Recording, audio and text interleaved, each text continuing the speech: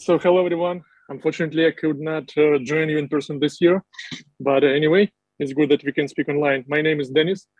I'm a head of developer relations at Yugabyte, and today we are going to talk about cloud storms or cloud outages that are inevitable, that are happening all the times, and what can we do about that by applying modern data management patterns for reliability and availability.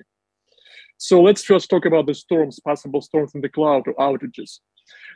If you go cloud native, if you already use cloud environments or planning to do so, if you deploy your data layer on VMs or using Kubernetes, you have to be aware of these situations. If you follow AWS post-event summaries, you will find that outages happen all the times. Zone level outages are commonplace. Sometimes the server can count down or like network can be broken between several availability zones, but even region level outages are becoming the new normal.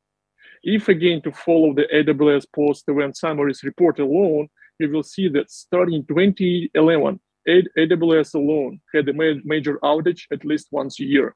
And if you try to dig deeper, you will discover that on average, it took 4+ hours to restore an impacted area.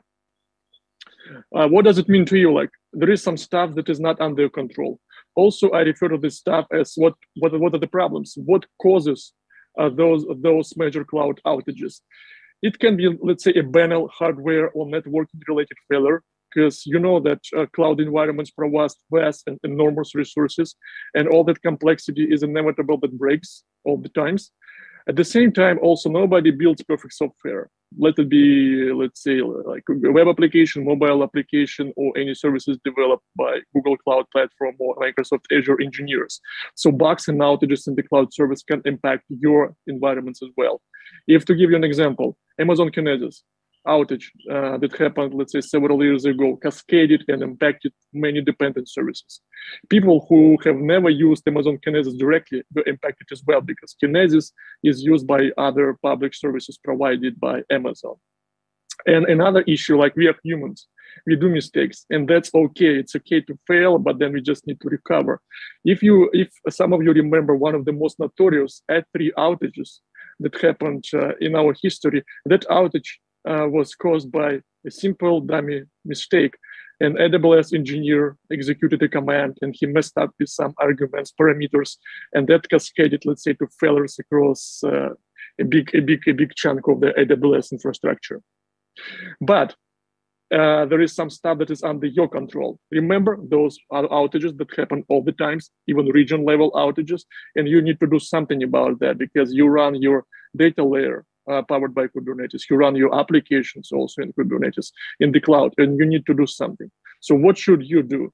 First, accept the fact that cloud storm or cloud outages can happen to you. It can happen sooner or later, right? And its impact depends on like what exactly went wrong in the cloud.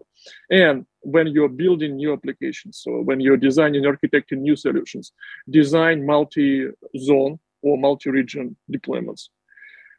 I also frequently being asked this question, like if I want to care about high availability and reliability in the cloud, should I deploy my solutions and architect for multiple cloud vendors? I usually refer to this post by one of the Gartner analysts, Lydia Leon. She said that, no, I mean, guys, if you want to use multi-cloud just for high availability and reliability, then don't do this, because every cloud vendor has multiple regions, right? And you can take advantage of those regions to survive all sort of different outages. And what's about speed and scale? Because on the next slide, I will be talking about, I will briefly talk about those patterns for data reliability and high availability in Kubernetes.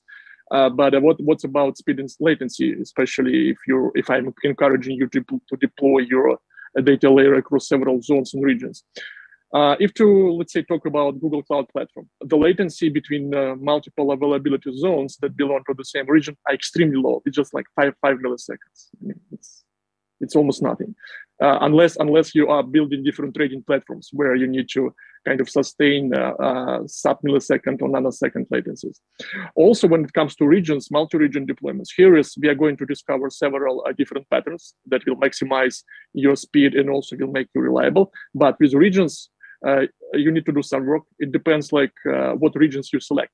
For instance, if you deploy your data layer or your applications in US West, Oregon, and you want to have let's say, a highly available solution, you probably can use US East North Virginia because the latency time is 60 milliseconds. However, if you decide to span like that data layer across US West and London, the latency is 2 times more. If you want to have a secondary, let's say, data layer in Mumbai, the latency is getting even worsens as well. However, if you want still to have, let's say, something in the United States and you want to have that multi-region deployment across the United States and Tokyo, then like you see that how it compares to Mumbai. With Mumbai, it's 220 milliseconds. But if you just select another region, in, let's say in Tokyo, and serve your Asian customers from there, the latency will be much better. All right, let's briefly talk about those data management patterns for reliability and availability. So here is again, let's say that you're selected Kubernetes to deploy your data layer, and let's talk about databases. It can be data store, it can be cache, it can be some in-memory database or disk-based database. So the first one, obvious thing is that you have some primary database instance in one of your geography. In my case, I selected United States because I live here. And here is what's important, that primary database can span multiple zones or local regions. And it's important because inside of that geography in the United States, if I deploy within one zone, everything can fail, right? Remember those reports, zones fail frequently. If I deploy across multiple availability zones, it's great, right? At least if one zone goes down, the other will serve my user requests.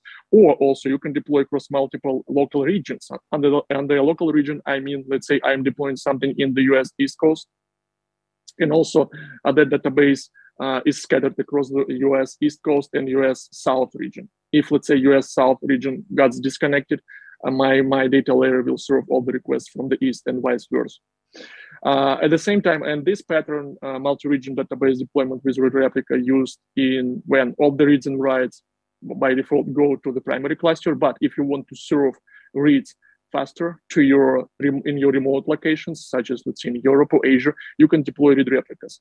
And with read replicas, data will be asynchronously replicated. We are not going to talk about mechanics because it depends on the database, from a database to a database, but generally it works. Some of the databases also use read replicas as standby kind of database instances. If your primary cluster goes down, then you can switch to the read replica. But in this case, I mean, if you suspect that your primary cluster can go down, in your primary region, my advice to you is to deploy each primary cluster across multiple local regions, such as US East and US South, right? Because it's better.